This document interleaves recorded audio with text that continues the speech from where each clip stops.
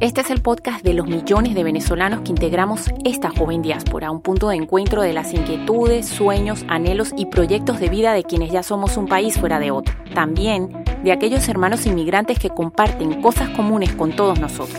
Soy Freducha Rodríguez y he sido una inmigrante que viaja por estas ondas de radio desde hace algunos años, contando vidas y compartiendo datos y vivencias relacionadas con la migración y el exilio venezolano. Bienvenidos a la Diáspora Venezolana Habla.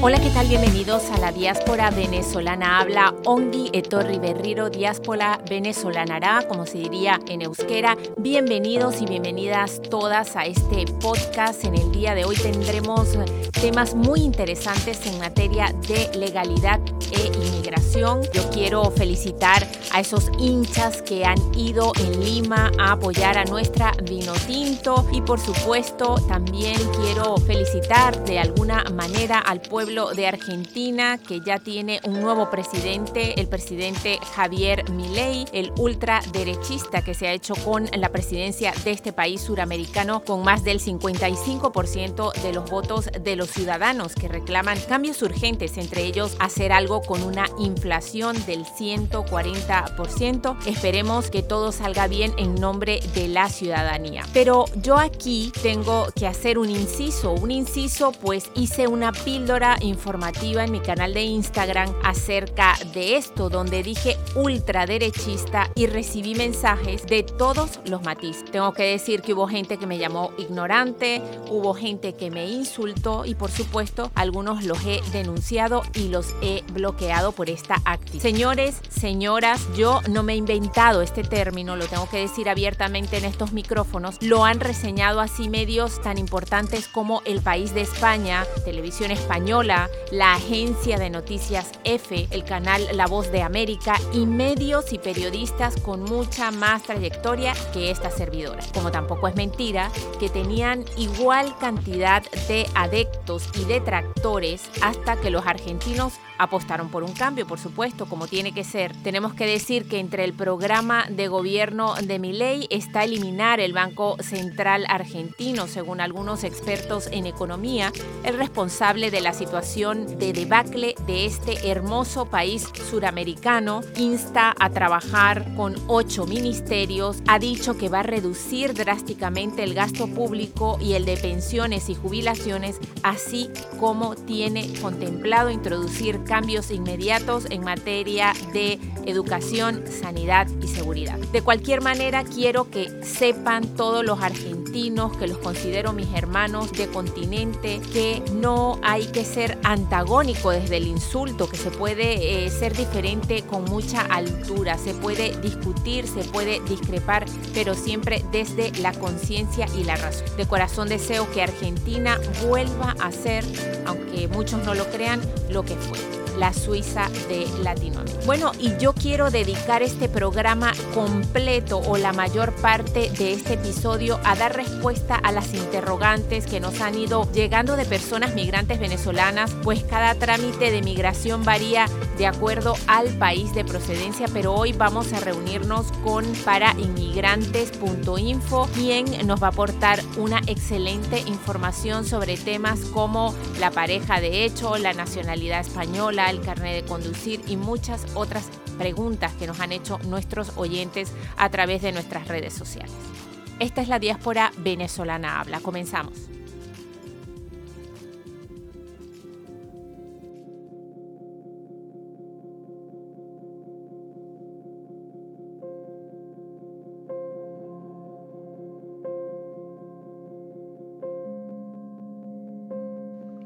Bueno, y nosotros encantados de poderte tener en este programa que seguramente va a ser de mucha utilidad para todos los inmigrantes venezolanos y para todos aquellos que comparten cosas comunes con todos nosotros. Bueno, Vicente, ahora sí formalmente te doy la bienvenida a la Diáspora Venezolana Habla y permítanme, antes de que él nos salude, presentarles. Él es Vicente Marín, es abogado y es experto en derecho de extranjería y es una de las cabezas pensantes y de los hacedores del portal que se llama Parainmigrantes.info. Ahora sí, bienvenido a la Diáspora Venezolana Habla. Muchísimas gracias, Ana, por estar encantado de estar con vosotros y poder ayudaros con mis comentarios. En primer lugar, digamos, salseando un poco en las redes sociales, hemos visto que son un portal bastante activo con sede en Andalucía y digamos que hoy me voy a permitir preguntarles cómo nació, primero que nada, esta iniciativa. ¿Qué vieron ustedes para poder dar rienda suelta a este proyecto que ha asistido a tantos inmigrantes? Vamos a ver, nosotros somos pioneros en el tema en el tratamiento de la extranjería a través de Internet. No solo con este portal, mi primer portal relacionado con la extranjería se fundó en el año 2004. O sea, estamos hablando de casi 20 años ya. Es decir, cuando Internet no era ni muchísimo menos lo que es hoy en día. Parainmigrantes nació en el año 2007 y como en formato de blog, ¿vale? Donde empezamos a meter contenidos, empecé a meter contenidos relacionados con el derecho de extranjería y la nacionalidad. Y desde entonces, pues bueno, hemos ido creciendo bastante, vamos configurándonos como el portal de referencia en materia de extranjería y nacionalidad a nivel nacional. Es decir, cuando nosotros empezamos no había ni siquiera redes sociales, ¿no? ni existía YouTube. Nuestro canal de YouTube desde el año 2000, si no recuerdo mal, desde el año 2008, nada más aparecer YouTube, igual que nuestros perfiles en redes sociales.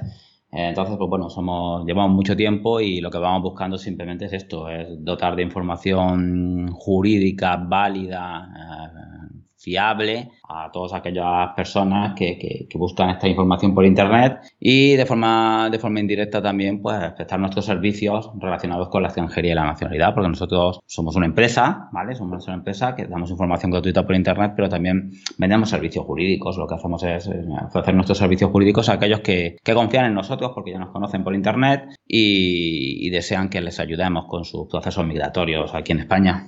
Vicente, lo primero que te quería preguntar era ¿qué perfil está teniendo la gente que está emigrando, en nuestro caso, a España? Porque no es la misma migración que vivimos, no es la misma ola migratoria del paro petrolero, ni es la misma ola migratoria de, por ejemplo, del año 2017. ¿Ante qué perfil estamos ahora mismo de los venezolanos, por ejemplo, que están emigrando? Bueno, nosotros hay que tener en cuenta que el perfil que me llega a mí, fundamentalmente, son perfiles que ya... Ten en cuenta que, bueno, que el trato que tengo yo con los inmigrantes es un trato, aparte de la gente que entra a nuestro perfil, a nuestros perfiles, a nuestra página web de búsqueda de información. El que llega finalmente a nuestra oficina para que nosotros le ayudemos con sus procesos migratorios es un perfil de extranjero que ya tiene claro que viene a trabajar, que viene a estudiar, con un proyecto migratorio más o menos claro, ¿vale? No suele llegar a nuestra oficina aquel que viene con una intención de pedir, por ejemplo, refugio, asilo,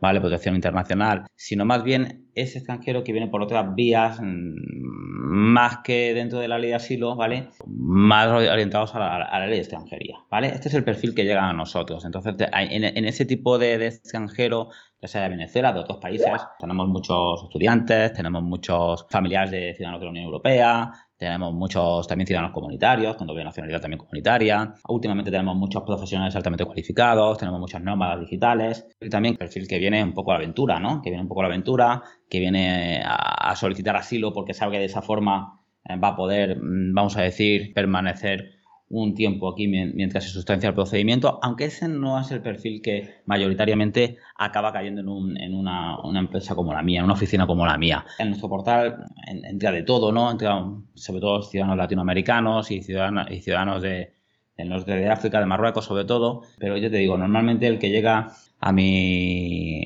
oficina, ¿vale? Nosotros hemos atendido a miles de personas en nuestra oficina en los últimos años, llega normalmente con un proyecto migratorio claro, orientado a una regularización en España, o ya lleva un cierto tiempo en España en situación igual irregular y que desea regularizarse en nuestro país. Vicente, yo ahora me voy a meter en la piel de un inmigrante y te voy a hacer una serie de preguntas que nos han mandado nuestros oyentes. Y una de ellas es, por ejemplo, yo llego como turista a España. Yo pudiera solicitar, por ejemplo, el asilo político si tengo una carta de invitación hecha por algún familiar para estar aquí como turista, por ejemplo. Sí, en principio se puede hacer sin perjuicio de que, claro, el hecho de hacer una carta de invitación y luego no salir de España con esa carta de invitación puede suponer una sanción para el invitante, ¿de acuerdo? Pero eso no impide que esa persona pueda iniciar un procedimiento de asilo, refugio, protección subsidiaria, si entiende que se dan los requisitos y las causas en su persona para hacer esta solicitud. Es decir, el hecho de haber llegado con una carta de invitación no impide hacer esto, pero sí es cierto que, sin perjuicio de que las autoridades de extranjería puedan sancionar al invitante por haber hecho esa carta de invitación sin que se haya producido la salida del territorio nacional del invitado,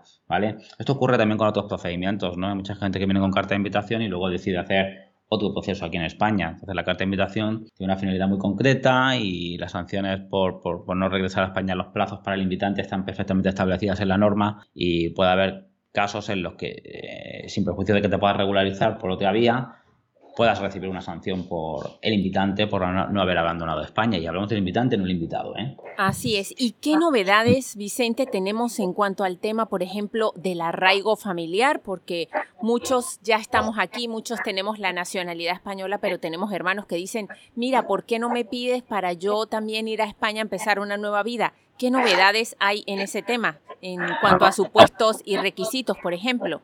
Vamos a ver, el arraigo familiar es una figura que ha sido modificada en agosto del año 2022, ¿de acuerdo? Con una modificación reglamentaria de nuestro reglamento de extranjería, y esa modificación efectivamente ha traído novedades. Básicamente las novedades fundamentales radican en que aquellos casos que tramitábamos por régimen comunitario, determinados familiares de españoles que hacíamos una tarjeta comunitaria o los incluíamos en el régimen comunitario, ahora ya nos los llevamos al régimen general de extranjería y les hacemos un arraigo familiar, ¿vale? Quedan determinados en algunos supuestos se hacen tarjetas comunitarias, en algunos casos se hacen arraigos familiares, ¿vale? En cuanto a los familiares objeto de vamos a decir, reagrupación, cuando se trata de familiares de españoles, pues ya sabemos los que son, eso no ha cambiado. Lo que pasa es que determinados familiares, repito, nos los llevaremos a arraigo familiar, a residencia de arraigo familiar, por ejemplo, cónyuge, pareja estable, pareja acreditada, pareja de hecho, los padres o los hijos a cargo, ¿vale? O hijos que no estén a cargo también en algunos casos. Y otros familiares nos los llevaremos a una TFC, una tarjeta familiar comunitaria, como pueden ser los casos de familia extensa, artículo 2 bis del reglamento de régimen comunitario, como pueden ser hermanos, sobrinos, tíos, cuñados. Entonces, todos esos familiares de españoles que no son lo que se conoce como la familia estricta, la familia más cercana, okay, cónyuge, pareja, padre, hijos, todos esos familiares de españoles que no son esa familia estricta, sino que se consideran familia extensa, siguen por el proceso anterior, que es de obtención de una tarjeta familiar comunitaria, y es necesario acreditar que viven a cargo. Esta dificultad muchas veces de traer, por ejemplo, hermanos, traer al hermano de un español, o al cuñado, o al sobrino, o al tío de un español, que muchas veces, incluso los abuelos o nietos de un ciudadano español, son familiares que no son la familia estricta, entran por régimen comunitario y se exige la acreditación de que viven a cargo antes de llegar a España. Y esto muchas veces cuesta mucho trabajo demostrarlo, justificarlo, y más en el caso de venezolanos, que muchas veces, pues bueno, las remesas de dinero no se realizan de la forma habitual y tenemos dificultades probatorias para acreditar pues esa situación de dependencia, de sostenimiento económico, sostenimiento personal, familiar por parte del ciudadano español desde España. Estas son las principales novedades. Nos hemos llevado muchos de estos expedientes de TFCs, de tarjetas familiares comunitarias, nos los hemos llevado al régimen general de arraigo familiar, pero estos casos de familia estricta, familia más cercana, el resto siguen estando en el régimen comunitario. Una novedad muy importante familiar, bueno, ya no se nos pide para reagrupar a los españoles, por ejemplo, al cónyuge o a la pareja de hecho, no se nos piden medios económicos, y también a los padres mayores de 65 años tampoco se nos piden que vivan a cargo, lo cual es una importante novedad, ¿vale? Y ahora entramos en un punto álgido. Yo lo viví en primera persona y es, por ejemplo, matrimonio o pareja de hecho. Por ejemplo, mucha gente se pregunta, ¿yo me puedo casar estando irregular? Mi caso personal fue que cuando yo llegué aquí, un abogado me dijo, es mejor que se casen porque si no a ella la van a deportar. ¿Cómo está ese tema ahora mismo? ¿Me puedo casar estando irregular, esperando la primera cita, por ejemplo, para refugio y asilo? Sí, naturalmente que el derecho al matrimonio es un derecho que tiene tanto el ciudadano español como el ciudadano extranjero, con independencia de tu situación de regularidad o irregularidad. Es una situación administrativa del ciudadano extranjero que no impide que pueda que pueda celebrar ese negocio jurídico del matrimonio, ¿vale? Sí es cierto que cuando se trata de parejas de hecho, en algunas comunidades sí se nos exigen porque hay diversidad de normas, de determinadas legislaciones de pareja de hecho, dependiendo de la comunidad o el municipio, y sí es cierto que para determinados procesos de pareja de hecho sí se exige, en determinados lugares se exige que el ciudadano esté en situación regular, ¿vale? Y además adicionalmente una cierta convivencia en algunos casos. Pero para un expediente de matrimonio se puede formalizar ese expediente de matrimonio aunque se encuentre en situación de irregularidad. Algo que no me gusta a mí de lo que cómo funcionan algunos registros civiles, y es que algunos registros civiles, al margen de hacer el expediente gubernativo de matrimonio, para mí desde mi punto de vista de forma totalmente incorrecta, ¿vale?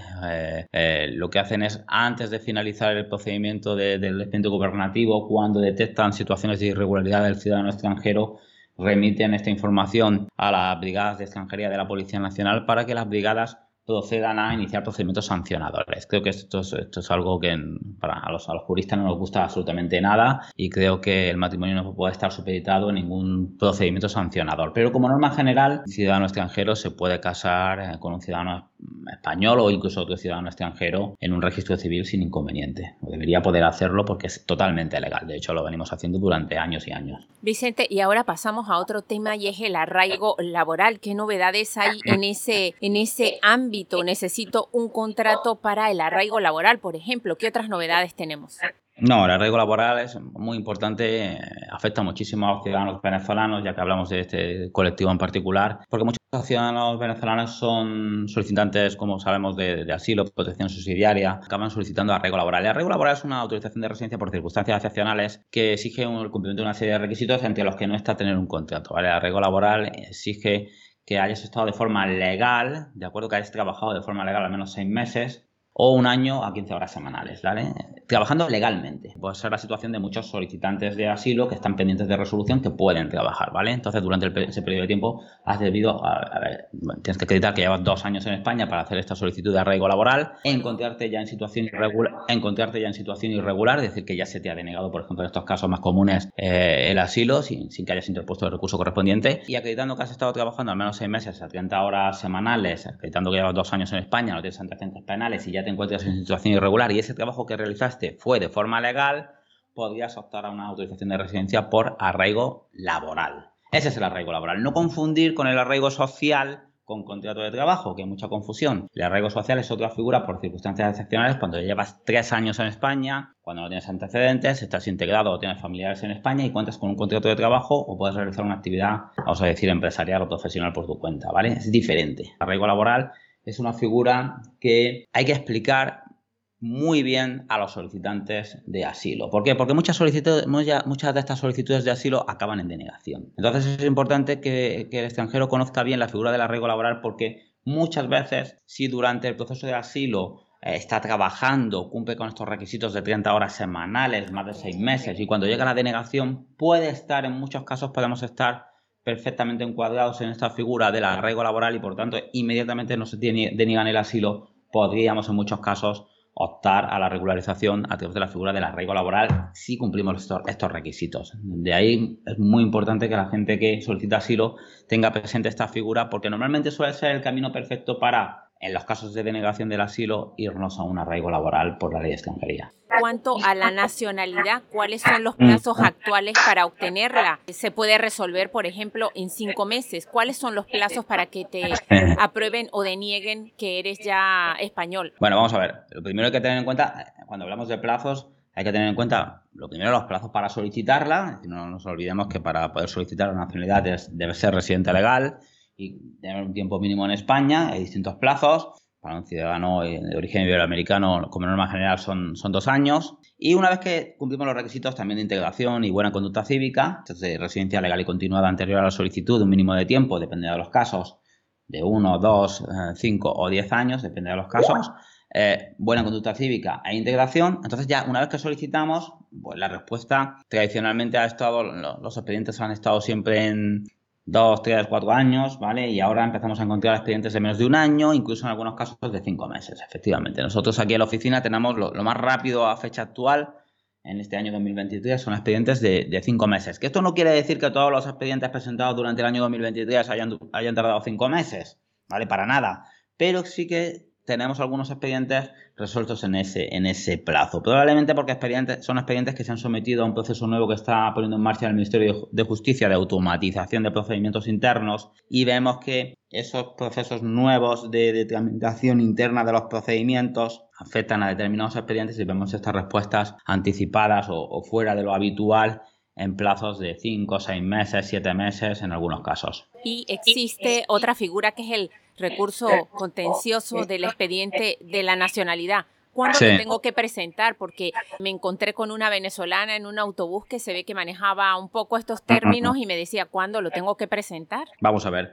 No lo tienes que presentar obligatoriamente. Es decir, la pregunta no es cuándo lo tengo que presentar, sino cuándo lo puedo presentar, porque no es obligatorio presentar este contencioso. El recurso contencioso es un recurso judicial que se interpone ante la Audiencia Nacional en aquellos casos en los que el expediente o bien ha sido denegado, vamos a decir, o bien ha sido denegado y puedes optar a la vía judicial para recurrir esa solicitud en vía judicial, o bien no ha tenido respuesta en el plazo de un año. Si no ha tenido respuesta en el plazo de un año, tienes dos opciones.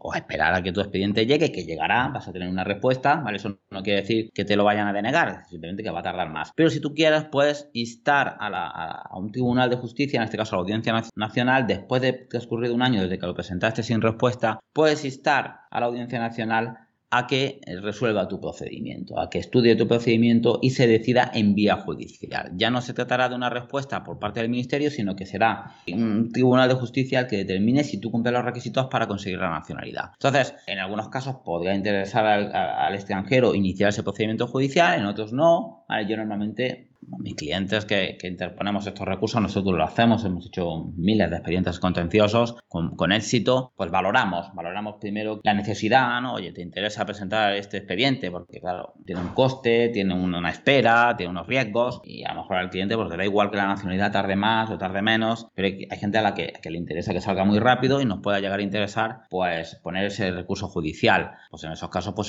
se puede interponer, y también valoramos mucho la viabilidad del recurso, porque al final vamos a someter a una decisión judicial la acreditación de cumplimiento de nuestros requisitos para adquirir la nacionalidad. Entonces es necesario que nuestro expediente esté correctamente presentado y que realmente cumplamos los requisitos para que ese Tribunal de Justicia estime que tenemos derecho a la nacionalidad. Entonces, si se dan estas circunstancias, el cliente puede ponerlo, nunca podría ponerlo antes del año de haber presentado, solicitado, aplicado al expediente de nacionalidad. Siempre después del año, y repito, hay que valorarlo en cada caso, ¿vale? Es una vía interesante, pero no siempre merece la pena para todos los casos. Para muchos será imprescindible y en otros será pues recomendable, y en otros ni siquiera merecerá la pena, ¿vale? Porque hay gente que no, para un menor de edad que tiene 2 años, que tiene 2 años, a lo mejor no te merece la pena. ¿Qué más da que el niño consiga la nacionalidad ahora o dentro de un año? Pero a lo mejor para una persona que necesita opositar a una oposición que se requiere la nacionalidad española, pues le será fundamental que su expediente salga lo antes posible y pondrá todos los medios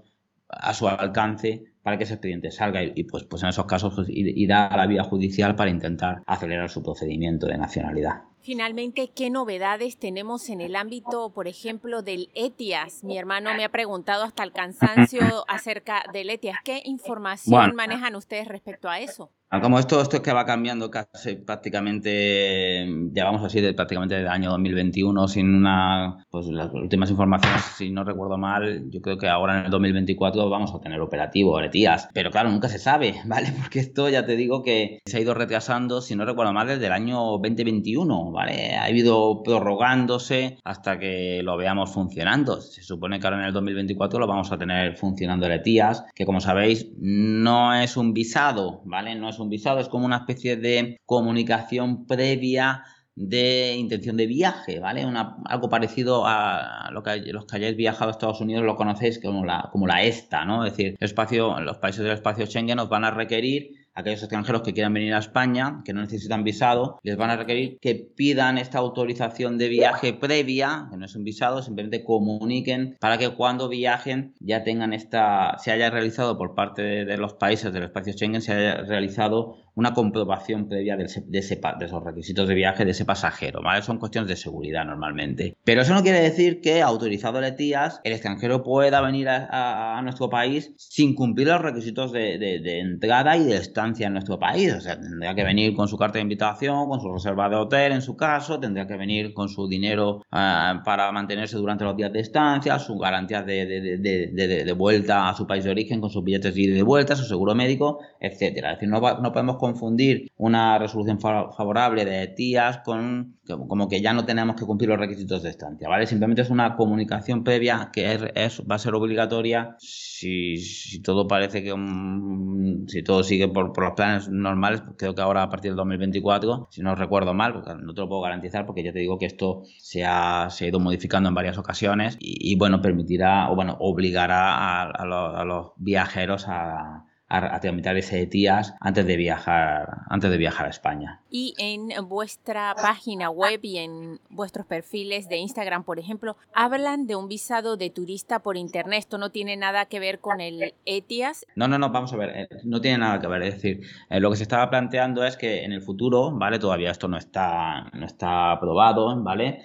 Se va a permitir hacer solicitudes de visado telemáticas, ¿vale? Por internet. Es decir, pensad que actualmente todos los visados Schengen, visados de residencia de corta duración o visados de residencia de larga duración o visados de corta estancia, ¿vale? Se hacen presenciales. Pues se está planteando la posibilidad de establecer los mecanismos, la reglamentación y también los mecanismos técnicos para que se puedan solicitar los visados de forma telemática. De la misma forma que, por ejemplo, hasta hace no tanto, pues muchos procedimientos de extranjería eran obligatoriamente de forma presencial, la nacionalidad era presencial y ya en los últimos años nos hemos habituado a presentar los expedientes de extranjería a través de plataforma Mercurio, a través de plataforma Unidad de Grandes Empresas, los expedientes de nacionalidad, a través de plataforma del Ministerio de Justicia, etcétera, pues se va a extrapolar todo esto también a las solicitudes de visado. En todos los casos, no, ¿vale? Parece que hay limitaciones a segundos visados, en algunos casos concretos, pero en muchos casos se podrán hacer estas solicitudes de visado en aquellos extranjeros que requieren visado para entrar al espacio Schengen de forma telemática, lo cual es una estupenda noticia,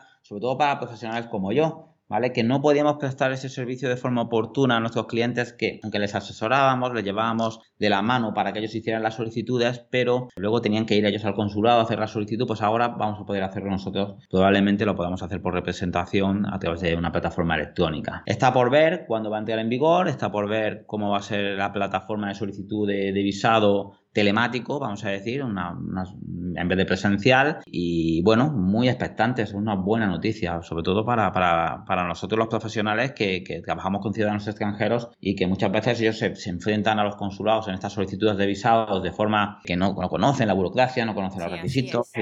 Entonces, claro, se encuentran muy vendidos, ¿no? Entonces, pudiendo nosotros intervenir de forma telemática en estos procedimientos, va a ser mucho más favorable para ellos también, ¿vale? Vicente, hace poco también nos escribió una chica preguntándonos acerca de la tarjeta sanitaria. Ella no podía recibir aquí los servicios sanitarios después de que lo chocaran por detrás otro coche porque no tenía la tarjeta de la Seguridad Social por no estar empadronada, porque quien le alquiló la habitación no la había empadronado. ¿Eso es legal o ella tiene, independientemente de no tener esa documentación, que ser atendida, por ejemplo, en un ambulatorio? Sin ser yo un experto en derecho de seguridad social, que no lo soy, ¿vale? O sea, con la cautela de que yo normalmente hablo de extranjería y no de temas de seguridad social, lo cierto es que los extranjeros que están irregulares tienen derecho a asistencia sanitaria, asistencia de urgencias en todos los casos, ¿vale? Entonces, el hecho de que no hayas tramitado la tarjeta sanitaria puede ser un impedimento para que no recibas una asistencia de urgencia si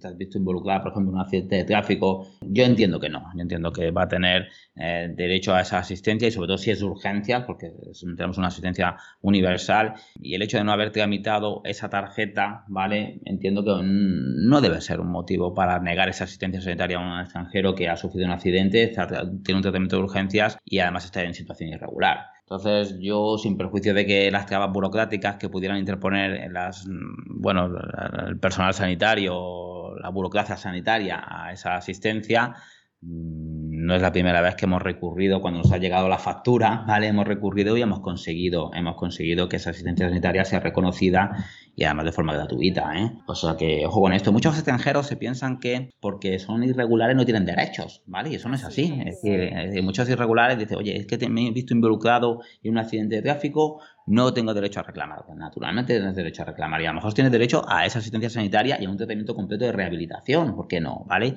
Hay muchos extranjeros que están trabajando de forma irregular y tienen un accidente laboral y se cree que no tienen derecho a reclamar porque son irregulares. Oye, no reclames porque estás sin papeles y esto te puede perjudicar. No, naturalmente, tienes tus derechos laborales y tienes derecho a una indemnización en su caso y a unas coberturas sanitarias y a unas indemnizaciones. ¿Vale? O sea, estar en situación irregular es una situación, vamos a decir, es una irregularidad administrativa, pero no somos delincuentes, no somos... y eso no quita que no, como persona, no tengas unos ciertos derechos básicos. Universales, además. Efectivamente, como puedan ser estos. Incluso derechos laborales reconocidos pese a tu situación de irregularidad. Entonces, aquellas personas que hayan sufrido estas circunstancias, pues bueno, que se asesoren bien, que consulten a profesionales, porque igual pueden ejercer derechos que piensan que no los tienen y sí los tienen. Hablamos casos estos muy típicos de derechos a indemnizaciones por accidentes de tráfico o derechos a indemnizaciones por accidentes laborales.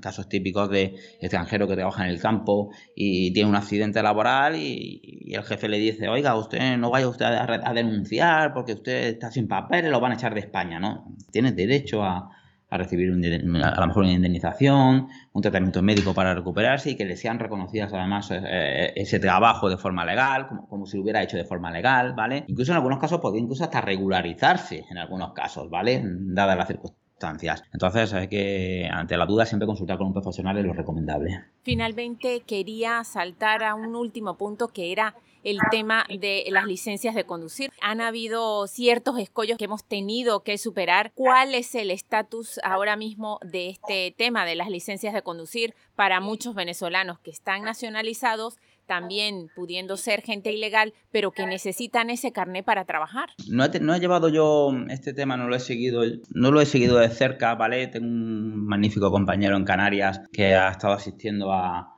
cientos o miles de extranjeros con este problema, porque efectivamente, según lo que yo conozco del asunto, porque repito, no he llevado yo estos temas, según lo que conozco, pues ha habido muchísimos problemas de inicio incluso de procedimientos penales, ¿vale? Cuando muchos venezolanos han intentado, bueno, han estado conduciendo con sus carnets de venezolanos sin estar canjeados o homologados en España. Que yo conozca, esto está medio ya aclarado, ¿vale? Y estos procedimientos no han prosperado, que yo conozca, aunque tampoco te puedo decir con seguridad, porque repito, no he llevado yo a estos temas desde el punto de vista jurídico, ¿vale? Yo no estoy metido en temas de tráfico, sino más bien en temas de extranjería, ¿vale?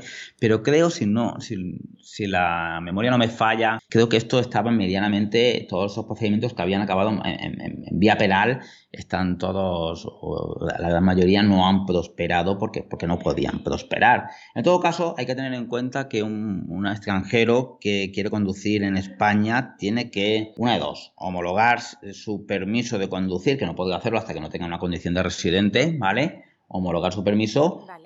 O si no es homologado el permiso porque no tenemos convenio, tendrá que obtener la licencia española. O sea, ojo, porque a partir de los 6 meses ya es necesario hacer estos trámites, ¿vale? Y no hacerlo puede acarrear este tipo de problemas que, como decimos, en muchos casos incluso se han ido a la vía penal, ¿vale? Igual sin fundamento, pero han causado problemas a los extranjeros que los han pillado conduciendo sin la autorización, sin el permiso español o el extranjero canjeado, ¿vale? O sea, hay que tener cuidado con esto y procurar tenerlo en regla, ¿vale?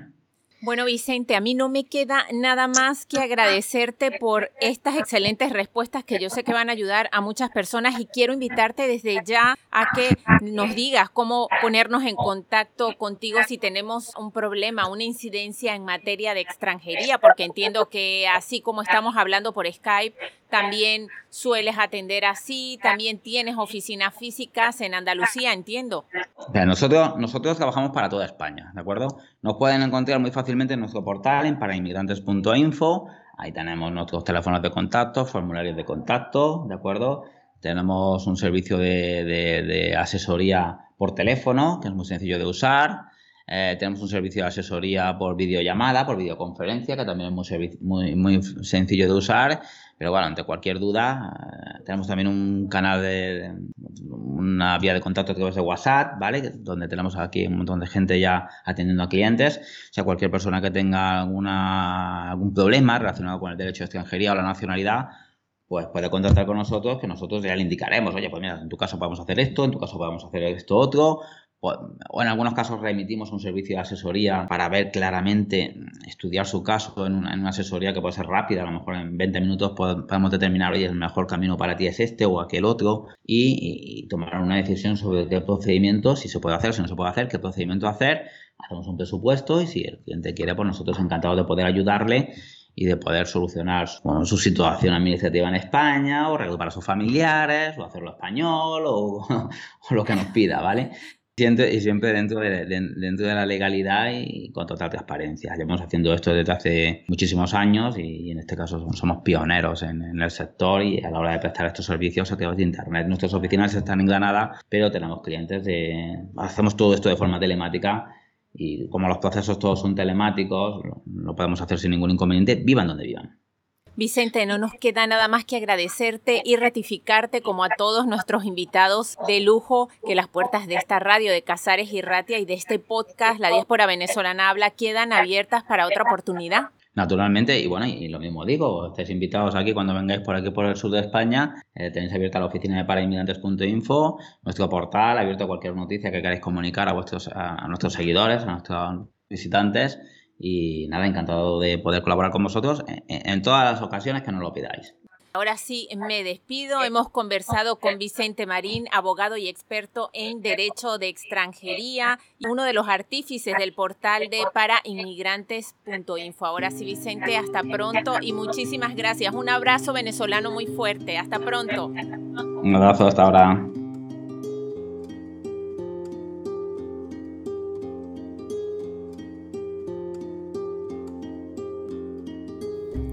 En el buzón de la esperanza quiero dar gracias infinitas gracias, infinito amor, infinito agradecimiento a todas aquellas personas quienes a través de la plataforma GoFundMe o a través de Bizum han hecho sus aportaciones para la biopsia que debe hacerse mi hermana en un pecho en la ciudad de Caracas, en Venezuela. De verdad que estoy muy agradecida por cómo se han portado. Sé que hay gente que tiene sus gastos apretados, sin embargo, nos han dado esa muestra de cariño para saber qué es lo que realmente sucede. Ojalá que esto se quede en un susto, pero de igual manera les mando besos y abrazos infinitos y muchas bendiciones a todos. La recolección va a ser hasta este viernes porque ya el examen se aplicará la primera semana de diciembre. Así que desde aquí, desde estos micrófonos de Donostia, Cultura y Ratia y desde este podcast La Diáspora Venezolana Habla, mil agradecimientos, mil gracias, mil bendiciones para todos ustedes. Y saben desde ya también que esta es una plataforma abierta para difundir, y este buzón de la esperanza está hecho para difundir campañas e iniciativas que puedan servir para cambiar de alguna manera la vida de los venezolanos, pero también, como siempre lo hemos dicho, de todos los inmigrantes que comparten cosas comunes con todos nosotros.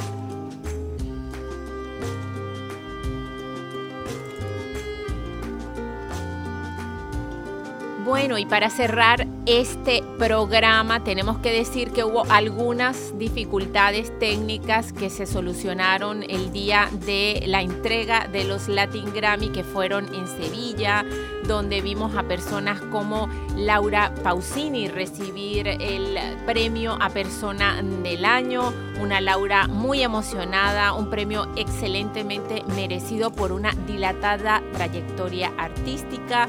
También vimos en el ámbito venezolano a Joaquina recibir el premio de manos de Carlos Vives, del colombiano Carlos Vives, como mejor nuevo artista. También vimos a Lazo recibir ese premio por ese trabajo de esa canción que se llamaba Ojos Marrones, que en su propia voz escuchamos decir que él no tenía fe en eso, pero que digamos que la trabajó sabiendo que ponía toda su alma y todo su corazón en lo que mejor se le da, que es hacer música. También orgullosamente tenemos que decir que nuestra Orquesta Sinfónica Simón Bolívar y uno de nuestros más reconocidos mundialmente flautistas. Huáscar Barrada recibieron también un premio, no así, no tuvo la misma suerte, pero el trabajo era excelentemente bueno, de Sam Ryder y Jorge Gren con su disco instrumental Brooklyn, Venezuela. Bueno, a todos y a todas, mil felicidades.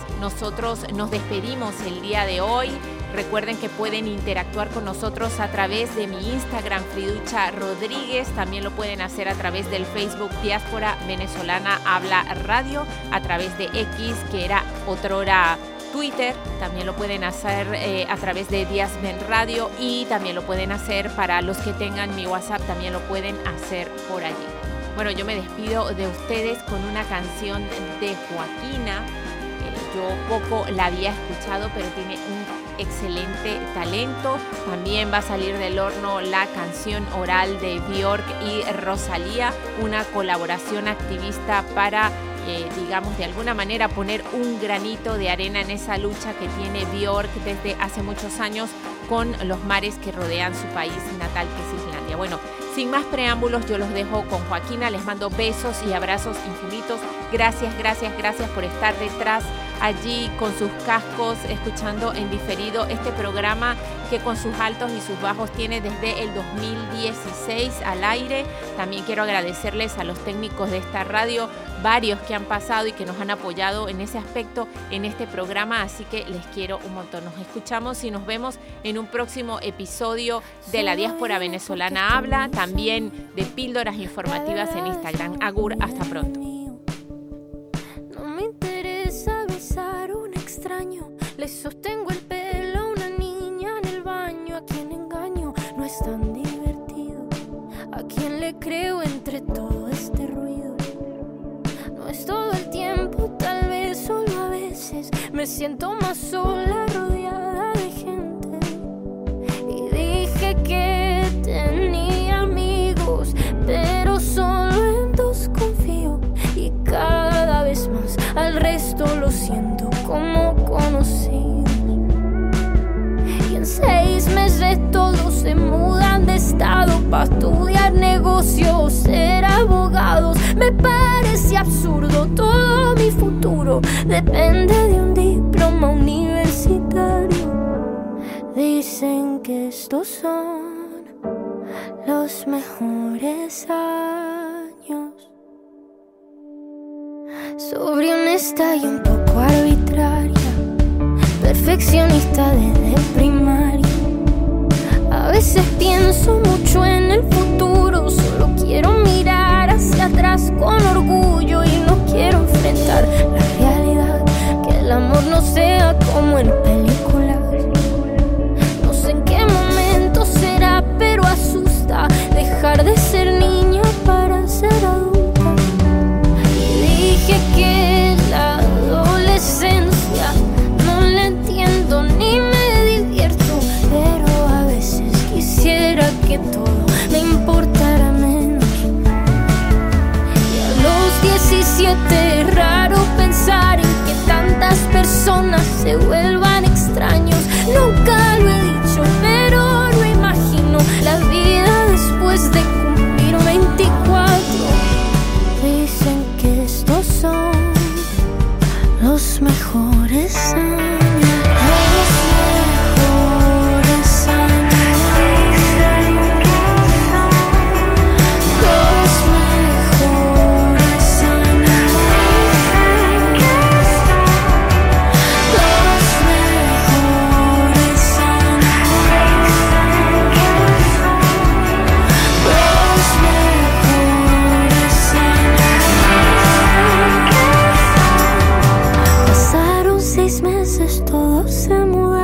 Cumplí 18, decirlo es tan raro, me parece absurdo. Todo mi futuro depende de un diploma universitario.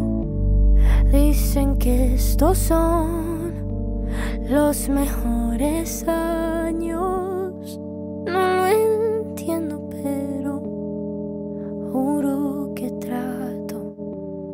Dicen que estos son los mejores años.